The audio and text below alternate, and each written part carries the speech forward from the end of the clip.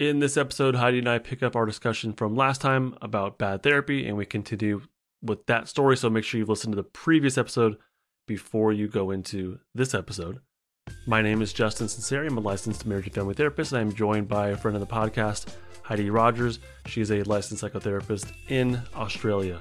Welcome to Stuck Not Broken.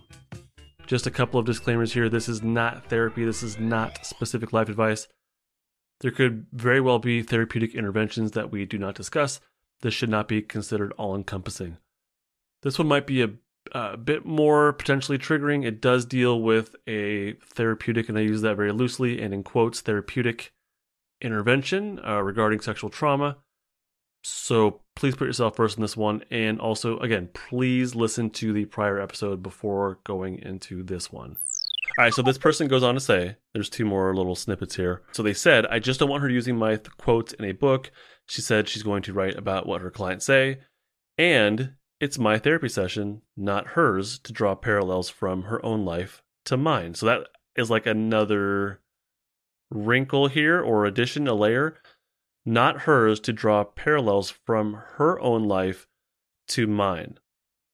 So to me, this sounds like some self-disclosure kind of stuff, or maybe trying to normalize or relate or maybe validate, but it crosses over into more of a friendly, non-professional kind of feel. That's kind of what I got from that. And did you hear that differently than I did? Yep, I hear the same. I hear the same thing. Yep. I will validate that for therapists. Let me just kind of play devil's advocate. We want to help. Right? And I think we would naturally say to a friend, oh, like me too, I had this thing that happened, right? So there might be that natural pull, but like you said earlier, we got to catch those and say like, okay, is this me feeling like I'm connecting, or is this an actual therapeutic intervention that is designed for the client in mind, first and foremost? Totally. So I can validate, I think a lot of therapists do that, the self-disclosure thing, as a way, they try to help, but I think it takes over the session, or it can, or it kind of like, I think it kind of maybe could even invalidate what the client's talking about. So those are my thoughts of it immediately. Like, I want to play devil's advocate and say like, yeah, I get it, but I definitely hear where this client's coming from, that it's her therapy session, not the therapist, obviously. Yeah. I definitely agree. And I think the key with all of that is the client knowing that they are justified. It's a good enough reason. If they're looking for a good enough reason, that is good enough to say something. And I think you can it's always a good enough reason, whatever your reasoning is, or whatever the frustration or the challenges that you're having with the clinician. I think you should always say something, because it's a relationship. And I think in relationships, we have to communicate about how we're feeling, and especially the therapeutic relationship, I think, yeah, if a client can handle that, sure. Now, you don't have to answer if you don't want to, but for me, there's been a couple therapists I went to where 2 or 3 sessions in, I'm like, this is not going to work out. Is it something that I feel like I want to, address? Nah, let's kind of move on, There actually was there's someone that I met with a couple times, and she kept telling me about her mom. And I'm like, I don't care about your mom. I just don't. I mean, I do in general, but also, that's not why I'm here. Yeah. Obviously. So I did make an attempt, and I had said to her, I just need you to listen. Like, I don't need whatever it is. I just want to be understood. I want someone to listen and kind of hear where I'm coming from and get it. Mm-hmm. But she just could not resist telling me about her mom. So 3 sessions in, I said, hey, I appreciate it. Got what I needed. Thank you so much. So I did make an attempt. I did. But it can be hard because, like you said before, with that power dynamic stuff. And then speaking up for yourself, and it can be difficult. The people-pleasing aspect, too. Right, I think that definitely a lot of us, I think, want to be known as like the good client or the favorite client. I would like to think that when I see my therapist that he's not like, oh God, Heidi's coming in today. Like I would want him to be like, oh, Heidi, like for that he's excited to see me. Right. And I think our clients would be no different, that they don't want to think that when I look at my diary for the day, I'm like, oh, Justin's coming in, So I think a part of that is they want to be good. They want to be like like I want to go, I think we all want to go to therapy with like, I have good things to report, like if you're a recovering alcoholic, it's like, and I had an invitation to the pub and I didn't go, like we want to feel like our therapist is going to be proud of us, And so I think it makes it really tricky then if a therapist is doing dumb stuff or things that are frustrating or hurtful to the client, because it's really hard, I think. For them to have the kind of courage to stand up and say something. Exactly. Yeah, exactly. Yeah. I know with my coach, she had her own podcast, and there was a time where she shared like something about a client. I'm like, that's me. She's talking about me. I felt so special. That's awesome. You made the podcast. All right. So one last piece from this. It's not hers to draw parallels from her own life to mine. Okay. Last piece. My gut was telling me that these things were wrong, but thanks to my traumatic past, I have a hard time being able to correctly identify red flags. Thanks to your podcast, my feelings were validated. Purple heart emoji. All right. So this kind of ties in with what you just said, where it can be hard to speak up, right? And part of that is like you might not feel or catch those red flags that are there, or maybe are very muted, or maybe they're not there at all. I don't know. But all that ties in, and that's why the therapeutic relationship is so unique. And it's not just hanging out. It's not getting coffee. It has that feel, kinda, but it's not just that, right? Yeah. Yeah. I think the finding a therapist feeling like coffee is where you want to start. That it's after that first session, it felt like that was fun, that was enjoyable or whatever. Not fun necessarily, but like that was positive. Yeah. Yeah. The thing I think that this person is reflecting on though with the trauma background is trauma or no trauma. Most of us can relate to the experience from our childhood of feeling invalidated, or that your experience is dismissed or not real.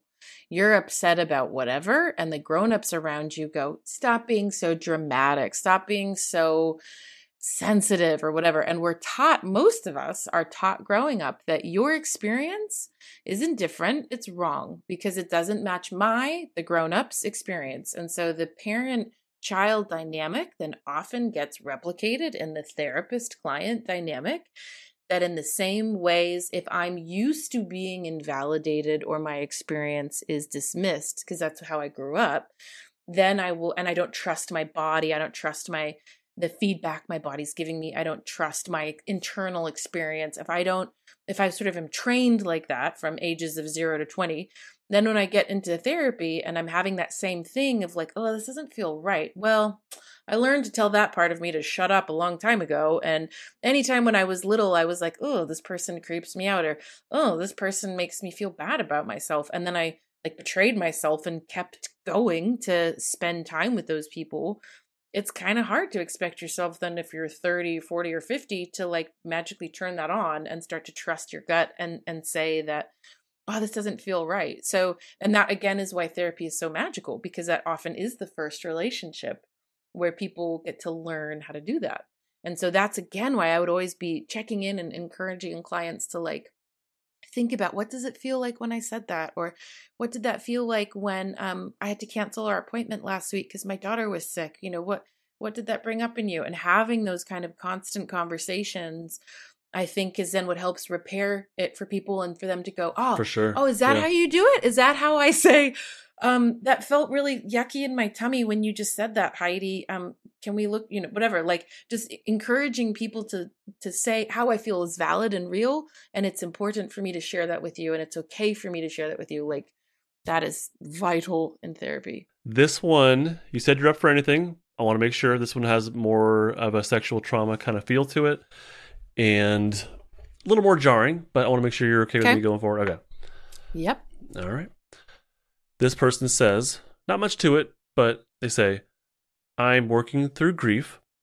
Therapist told me I needed to get over it. That's the first part. I'll stop there. So that's the first part. This should be pretty simple. Do you ever tell your clients to get over it? Red flag. Red flag. Red flag. Red flag. Run out of the building. Lord. I don't care what it is. If you tripped over, if you had a bad spray tan and it made you cry, dude, a therapist should never tell you to get over it. I don't care how seemingly little. It's not the Pain Olympics. Nobody's handing out medals here of who has it worse. Like, nah, that's shocking. Now, okay, I'll add to this then. All right, let's mix it up a little bit here. So we wouldn't say get over it. That's ridiculous.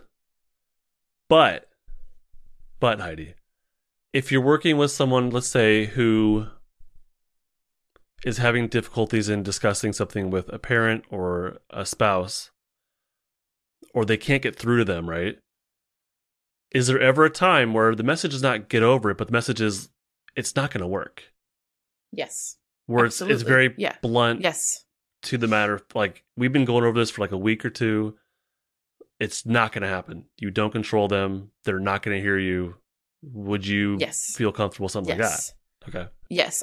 The language I'll use more often is something like, dude, I just don't know if your mom has capacity. Yeah. I just don't know if your mom has capacity to hear that. Or your narcissistic dad, I don't know if he has enough reflective capacity to ever apologize. You know, like, kind of like, sometimes I say, maybe we want to look at like grieving the parents I got versus the parents I wanted. And maybe there's some work there of the fantasy I have of how I want them to reply to me or whatever. That's what maybe get over it might look like. And then the other would be with parenting stuff, when parents say like just crazy expectations to me of like, you know, my 2-year-old should apologize, or my 3-year-old shouldn't have a tantrum, or my teenager shouldn't lie to me, or, you know, that I'm just like, I'm sitting there like, oh man, wow, that's never going to happen. You know, like that kind of thing where they'll say the only way they listen to me is if I yell. And that's maybe if you were, you know, transcripting and recording every session, you might catch me saying in that kind of moment, they only listen when I yell, that I might say, dude, you're going to have to get over that way of thinking, because that is just not going to work. Well, I think that that's where I might say it. Yeah. And the difference is getting over it is you're shutting it down. You're shutting down the conversation and putting the responsibility completely on the client, which in this case, I don't think is appropriate. Whereas saying, you know, they're not going to hear you, they're not going to get it, that's really, it's not shutting the conversation down. It's saying this, whatever you're doing is not going to work, but what else can we do? And that maybe that's grieving some sort of relationship, or maybe that's working out some other way of communication. It's like, this is not going to work, but that's opening up, like, we have to direct our attention elsewhere rather than saying, hey, get over it. Okay. Yeah. All right. Okay, so that was that piece. They go on to say, I was told to watch 50 Shades of Grey as a band-aid for my sexual trauma. Your face. Yeah. Oh my God. Oh my God. Is that not good advice? Dude. I'm sorry, I can't help. That is insane. Isn't it horrifying sometimes when people tell you about past experiences? I always do that in the first session with clients. I always go like, is this your first time in therapy, or what's your past experience been like with therapy? Right. And it is 90% of the time, it's not good things that I'm hearing. And it's horrifying how many clinicians out there that are doing that kind of crap. Oh my God. How that could be so re-triggering and re-traumatizing and just like flooding, and oh my God. Okay. Are you ready for it? Goes on. Yep. It gets worse. Are you up for it? Okay. Yep. All right. So I was told to watch 50 Shades of Grey as a band-aid for my sexual trauma. Same therapist also instructed me to masturbate, even though she knew all touch felt unsafe. Oh my God. That makes me so sad. Yeah, that's not even like worth any sarcastic laughter whatsoever. That's horrible. No. This is horrible. No. Like, this is way outside the realm of anything that I could normalize in therapy. Yeah. And that says to me, you're dealing with a clinician who knows nothing about trauma, who knows nothing about the nervous system, who knows nothing about trauma.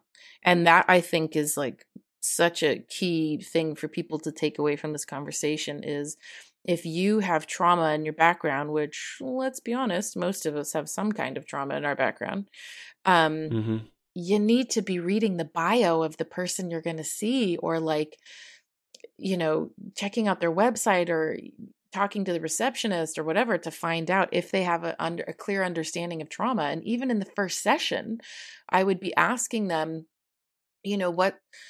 what put them on the spot. What's your understanding of trauma? Who informs your work? And if they're saying, like I want to see a trauma clinician who busts out names like Gabor Mate, Peter Levine, Bessel van der Kolk, Bruce Perry. I want Pat Ogden. I want people to be saying, like they are informed. They know what they're talking about, rather than just, man, that's horrifying. I can't think of when this would be remotely appropriate. And like, I'm really like, I try to say, hey, this is what the normal thing would look like. Here's outside of the norm. I can't even like get close to. So therapy clients, people who are in therapy listening to this, if this is happening, that's not even close to therapy. What's the problem here? Obviously, it's the advice is just, I don't know what the right word is, but it's wrong. But part of this is advice giving again. I mean, just on the basic level of advice giving, no, we don't know the answers. We know it can help. Maybe we know we can maybe catch people's, black and white thinking, extreme thinking. We can catch, when little shifts happen in their nervous system, and that's fine. We can do that. But do we know the answers to how to fix their problems? Not exactly, no. So yeah, I always say you're the expert on you. Right. And then to parents, I always say, you're the expert on your kid. I know a little bit about psychology. I know a little bit about parenting, but you're the expert on your kid, and you're the expert on you. So we don't know like you said, we don't know the right answer for anybody, but being told to watch a movie is not a therapeutic intervention. That's just like, anybody can do that. Anybody can do that.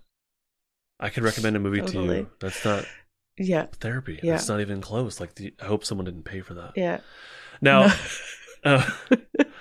so there was someone else who had written me just another one-liner along the same vein, saying, I was recommended a movie to watch, which ended up making me feel worse about losing my dad. This is not therapy. Like, watching a movie is not therapy. Okay? Advice giving is not therapy. The only time when I think if the conversation about watching movies has come up, it would have been, because I'm just thinking about this recently. Gabor Mate's recent one that came out, The Wisdom of Trauma, that he did in, I think, June and again in October. That and people saying, have you heard about it? And I said, yes, I've watched it. Highly recommend it. Yeah. That would be the only time that I can think of saying, like, or someone who's sort of new to understanding their trauma and, asking, is there anything I could watch or read? And then I'll go, yeah, this is good. But I think to like process a dad's death or something like that, that's an interesting one. I don't know how telling someone to watch a movie, because I think that's one thing I'm always mindful of is this, like when I first found your Instagram and telling clients about, if you want to understand polyvagal more, check out Justin's Instagram and his podcasts and stuff. You can learn a lot. Like, for people who are, keen to learn more about it, it's so great to just, dive in. That's where recommendations I think I would give to people is like stuff that supports their therapeutic understanding, but this one sounds like, I think too, you got to be mindful of like, am I dropping someone off into a village that's like where their trauma comes alive? Like if you have a clown phobia, I'm not going to tell you to go watch it, like. Right. So it's like, I think you got to be thinking again, that whole, what's my motive? What's my intention of recommending this to someone? Yeah. And then again, for clients, I think push back and ask, oh, why? What's the premise? Is it possible that could be flooding for me? Is it possible that could be re-traumatizing for me? Like, I don't think there's nothing else to add. That was, I mean, but that's what, just to like sum up, like what you just said, well within the normal range of resources, not healing movies, but resources to learn and build that foundational knowledge that we can then use in therapy or build off of to normalize and build a new narrative and all that. Way different than, hey, watch this, it'll make you feel better. Yeah, totally. Okay. If it was that simple, we wouldn't have jobs. If it was just about like, go watch this and like listen to that and like, boom, you know, it's like dude, someone said to me the other day that their last psychologist told them, just don't worry about it. Oh my God. You just got to stop worrying about work and stop being so stressed about work. And you just got to really be present. And, you know, I was just like, oh, I'm cured, you know, like that's all you got to do is just don't worry about it. And it's like, and that's what I said. I was like, dude, if that was the case, I wouldn't have a job. Like, it's not that simple. Not that simple. No, it's not. No. Where can people find you? Thank you for being a part of this, by the way. Where can people find you? And what do you have going on that besides an upcoming book at some point someday that you're working on? What where can people find you, and what do you have that might be of interest to people? I have my Instagram, which is HeidiRogers_. I have parenting programs, parenting webinars, and stuff like that. And what I'm building now, drum roll, very excited, is a personal program, like a course for individuals in January. I think we're going to launch that, which is basically like if we were to do like 10 sessions of therapy, what would be a lot of the things that I would cover and want to teach you in those first 10 sessions? So like polyvagal, understanding the nervous system, understanding the brain, trauma 101. Like it's kind of the most common stuff that I discuss, parts work, the common stuff I discuss in the first 10 sessions in a program and in a course. It's not going to be therapy, but it will obviously have a therapeutic flair to it because I am a therapist. But it will be more just trying to figure out, who am I? Why am I the way that I am? What has happened in my life to contribute to this? How can I make peace with myself, feel whole, find more joy in my life? I don't know, just kind of broad. But I'm really excited because do you know where it actually came from? The birthplace of it is all these parents do my parenting program. And then in it, they realize, oh, this is actually about me. This isn't about my kid. I actually have like so much unresolved stuff of mine, you know? And I'm like, I Trojan horsed in. And so they've all said, all the parents have said to me, Heidi, can I work with you one-on-one? And I'm like, I'd love to, but I don't have like, my books are full. I don't have capacity to take on new clients. And so I was sort of like, how can I do all of the things I would want to teach them in therapy? And so that's why I took it from their feedback of going, can you build something for us? And so that's where it came from. But it's not just for parents. It's for, you know, people's in their 20s. It's not just for parents, but yeah, so that's where you can find me, is Instagram, and then my website, HeidiRogers.com. All right. That sounds really cool. I used to do a lot of parenting groups, and I loved those moments where they would say, you know, this is more about us, isn't it? I loved those, like when they got it on their own, you know, I was like, yeah.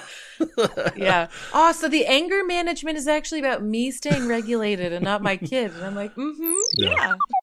Heidi, once again, thank you so much for being a part of Stuck Not Broken. I've had a ton of fun talking about bad therapy with you in these past 2 episodes. If you want to hear more from Heidi, she has her own podcast. It is called Tell the Others. And she interviewed me a while back. If you go to her podcast, actually, I'll just put a link in the description. That'll make it easier, and you can listen to her and I discuss polyvagal theory and therapy and other stuff. But yeah, Heidi's super fun. I think you'll like her stuff a lot. Go to HeidiRogers.com or find her on Instagram, HeidiRogers_. I believe she also has a Facebook group, but she has a bunch of resources on her website, free, also webinars. Plus her flagship parenting program, which is called Total Parenting Transformation. And that's something you have to sign up for ahead of time. So go over to her website, do that now, and make sure you get on to the next round of Total Parenting Transformation. So fellow Stuck Not, thank you so much for listening and or watching this. If you're on YouTube, I do hope you got a lot out of this. Bye. This podcast is not therapy, not intended to be therapy or be a replacement for therapy. Nothing in this creates or indicates a therapeutic relationship. Please consult with your therapist or seek for one in your area if you are experiencing mental health symptoms. Nothing in this podcast should be construed to be specific life advice. It's for educational and entertainment purposes only.